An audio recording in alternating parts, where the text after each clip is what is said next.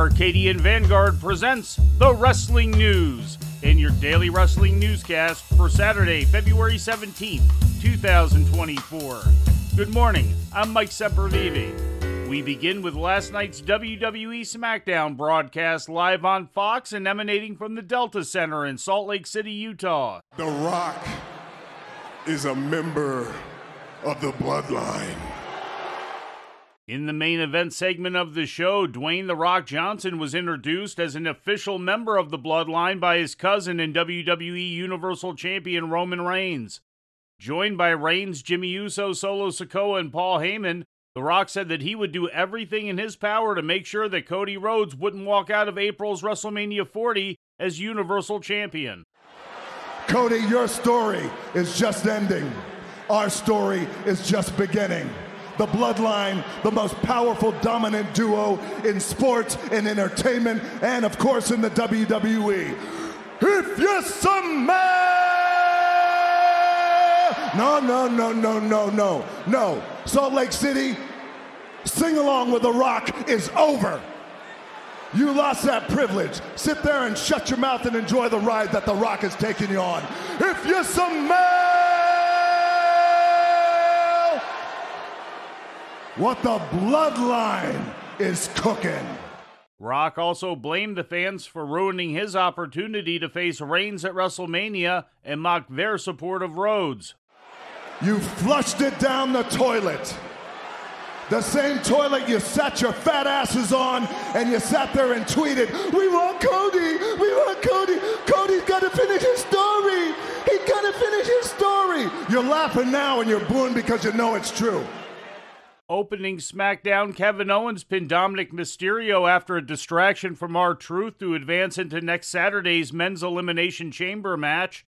Later, United States Champion Logan Paul knocked off The Miz in a non-title match to also qualify. Two Women's Elimination Chamber qualifying matches were also held. Tiffany Stratton advanced by pinning Zelina Vega, while Naomi defeated Alba Fire. In the only other bout on the card, the Authors of Pain made quick work of Javier Bernal and Bo Morris. Earlier in the show, during a short segment on the entranceway, SmackDown General Manager Nick Aldis introduced Bron Breakker as the newest member of the SmackDown brand. Due to most of WWE's crew being in Perth, Australia for next Saturday's Elimination Chamber, next Friday's episode of SmackDown was taped immediately following last night's show. Also last night, AEW Rampage was presented on TNT and featured matches taped last Wednesday at the H-E-B Center in Cedar Park, Texas. The main event of the show featured a 12-man tag team match which saw the Bang Bang Scissor Gang of Max Caster, Anthony Bowens, Austin Gunn, Billy Gunn, Colton Gunn, and Jay White put down Jay Lethal, Jeff Jarrett, Satnam Singh, and the Dark Order's Alex Reynolds, Evil Uno, and John Silver. In other results, brothers Marshall and Ross Von Erich teamed with fellow Texan Dustin Rhodes to score a quick win over Hit, Romeo Cruz, and Shimbashi. Queen Aminata defeated Anna Jay, and in the opener, Sammy Guevara defeated Jeff Hardy in a no disqualification match. At the end of the show, it was announced that Bryan Danielson would wrestle former All Japan legend and current DDT wrestler and executive Jun Akiyama on next week's Rampage. Now with a look at TNA Wrestling News, here's the Wrestling News' Lou Kippelman. Tommy Dreamer has denied a report by the Wrestling Observer's Dave Meltzer that he has taken over as the head of creative at TNA Wrestling following the departure of Scott D'Amore. During his appearance on SiriusXM's Busted Open show Friday morning, Dreamer refuted Meltzer's report, stating he was still part of a creative committee, which also included Hunter Johnston and Robert Evans. Oh, is that true? This is. Oof. Is this true? Well, is this true? So glad people know things about my life that I don't know. Everything is staying intact how it was before, with myself, Robert Evans, and Delirious from Ring of Honor. So there are no changes, and purposely made sure that that was a thing. So whoever reported about my stuff in my life, thank you. But as someone who's been doing the same stuff for the entire time I've been there, nothing has changed. In this week's Wrestling Observer newsletter, published on Friday, Meltzer wrote, quote, Tommy Dreamer is now the head of creative, as many expected with D'Amore gone, end quote. Yesterday afternoon, PW Insider's Mike Johnson reported that former general manager of the Fight Network, Ariel Schneider, has taken over for D'Amore and would be where the buck stopped when it comes to creative decisions. Johnson wrote that Schneider will work with new TNA president Anthony Ciccione and, quote, have the last word on any talent and creative decisions, although Ciccione will be at the top of the pyramid, end quote. Schneider will continue in his current role as Anthem Sports and Entertainment's Vice President of Business Development, where he's helped to manage TNA's expansion by, quote, securing TNA's deal for DAZN and a number of TNA streaming deals for Roku and Pluto TV, among other platforms, end quote. Schneider also led last month's launch of the new TNA Plus streaming service. PW Insider also reported that former Knockouts champion Gail Kim and Anthem producer Jorge Barbosa have also joined the creative team. Anthem announced on February 7th that D'Amore had been fired as company president. Thursday, Fightful released an open letter that TNA talent had written to Anthem owner Leonard Asper, universally backing D'Amore and asking for his return to the company. For the Wrestling News, I'm Lou Kippelman.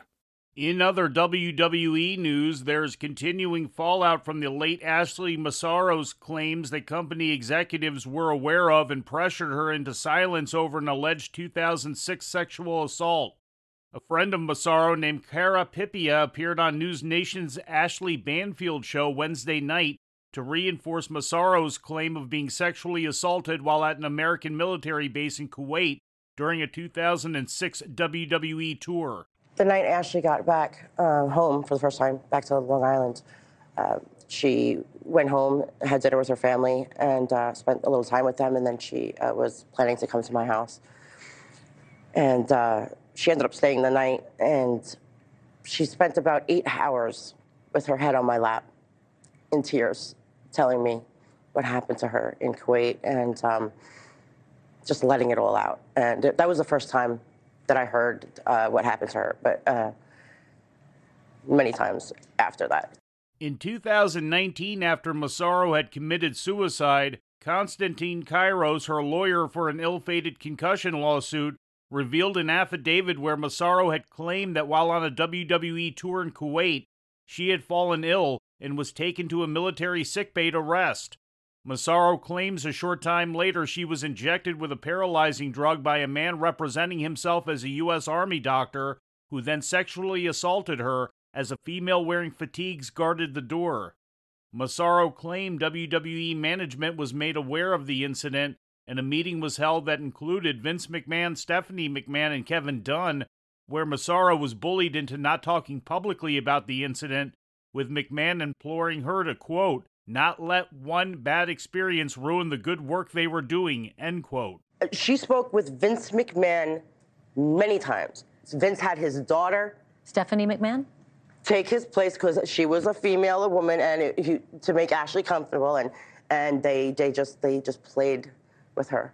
They played with her because everything that Stephanie had made her feel comfortable and safe about. As soon as they walked into this boardroom meeting, Ashley was on her own completely, and she was threatened, and there was no compassion, there was no sympathy, there was nothing. Pippia's claimed during the show that an unnamed WWE executive carried Massaro out of the sickbay is contradicted by Massaro's 2017 affidavit, where she says that it was the late Gary Hart who was working for the company in an agenting capacity that assisted her. During her interview with Banfield, Pippia also corroborated Massaro had also been interviewed by company doctor Ferdinand Rios. Right before she walked into that boardroom, she talked to the locker room doctor, who was aware of everything, and he was actually very sympathetic to her, but he had no pull. So he gave her the advice that he could, and but that was it. Rios had previously spoken about his conversations with Massaro during a 2023 interview with podcast host Isabel Thompson. Speaking with Thompson for her Audible special titled Ashley vs. WWE, where Rios claimed Laurinaitis, quote, Already knew and no one wanted to give me any further details about it, end quote. Rios went on to state, quote, I had nothing to do with it, they said, so it was just sort of a shock. You know when you're restricted from saying anything else, end quote. Laurinaitis' attorney Edward Brennan responded to inquiries by Vice Media by stating, quote, any allegations that Mr. Laurinaitis helped to cover up an alleged rape allegation is an outright lie, end quote, and that, quote, most upper-level management at some time became aware of the allegations and ensured all proper WWE protocols were followed, including privacy for the alleged victim, end quote. Laurinaitis, McMahon, and WWE are currently being sued by former company executive employee Janelle Grant, who is accusing McMahon and Laurinaitis of sexual assault and sex trafficking, among other charges. In its reporting, Vice has also revealed an investigation by the U.S. Naval Criminal Intelligence Service into Massaro's claims, which took place between June of 2019 and January of 2020. The military investigation began a month after Massaro died by way of suicide on May 16, 2019, with Vice reporting that the Navy helmed the investigation due to a source believing that the incident took place at Kuwait's Ali Al Salem Air Base. Following the 39-year-old's passing, Massaro's lawyer Konstantin Kairos claimed that WWE had been made aware of Massaro's alleged assault. WWE responded by claiming that Kairos was perpetrating a malicious campaign against the company and issued a statement which, in part, read, quote, at no time was Vince McMahon or the management of WWE ever informed by Ashley Massaro or anybody else that she had been sexually assaulted, end quote. Later stating, quote, if she ever articulated such a claim to WWE, we would have reported it immediately to the base commander. At no time was there ever a meeting with Vince McMahon, Kevin Dunn, John Laurinaitis, or other company executives in which she told them of such a claim and was instructed to keep it quiet, end quote. In May of 2019, the New York Post reported that a WWE spokesperson claimed that Massaro had contacted the company in October of 2018 to apologize for being part of the lawsuit and sent the paper an alleged email from Massaro which read, quote, I accept my part of the responsibility and just want to formally apologize and express my regret. You all changed my life and I couldn't be more grateful, end quote. Kairos doubted the existence of the email and the veracity of WWE's claims. During a Thursday appearance on John Pollock and Brandon Thurston's podcast, Vice's Tim Marshman says that they have made expedited requests under the Freedom of Information Act to receive further materials pertinent to the military investigation and spoke about its timeline. They said that if they'd been aware of this, they would have referred it to the base commander.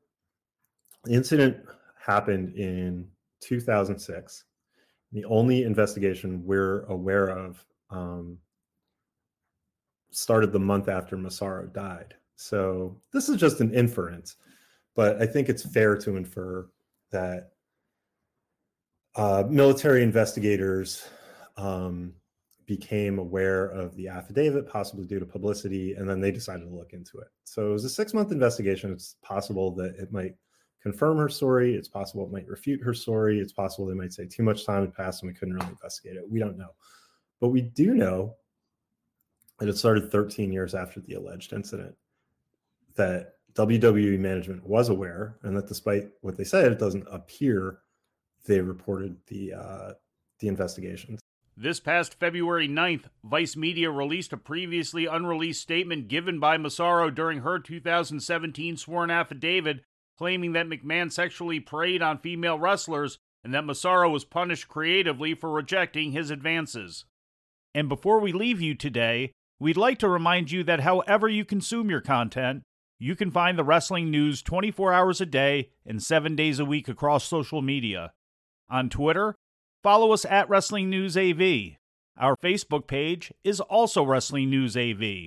The Wrestling News can also be found on the Arcadian Vanguard YouTube page. And for those who utilize Amazon Echo devices, just tell Alexa to play the Wrestling News podcast. And remember to make sure you add podcast at the end. Once again, for daily updates, breaking news, and more, follow the Wrestling News across social media. And that's the news for today.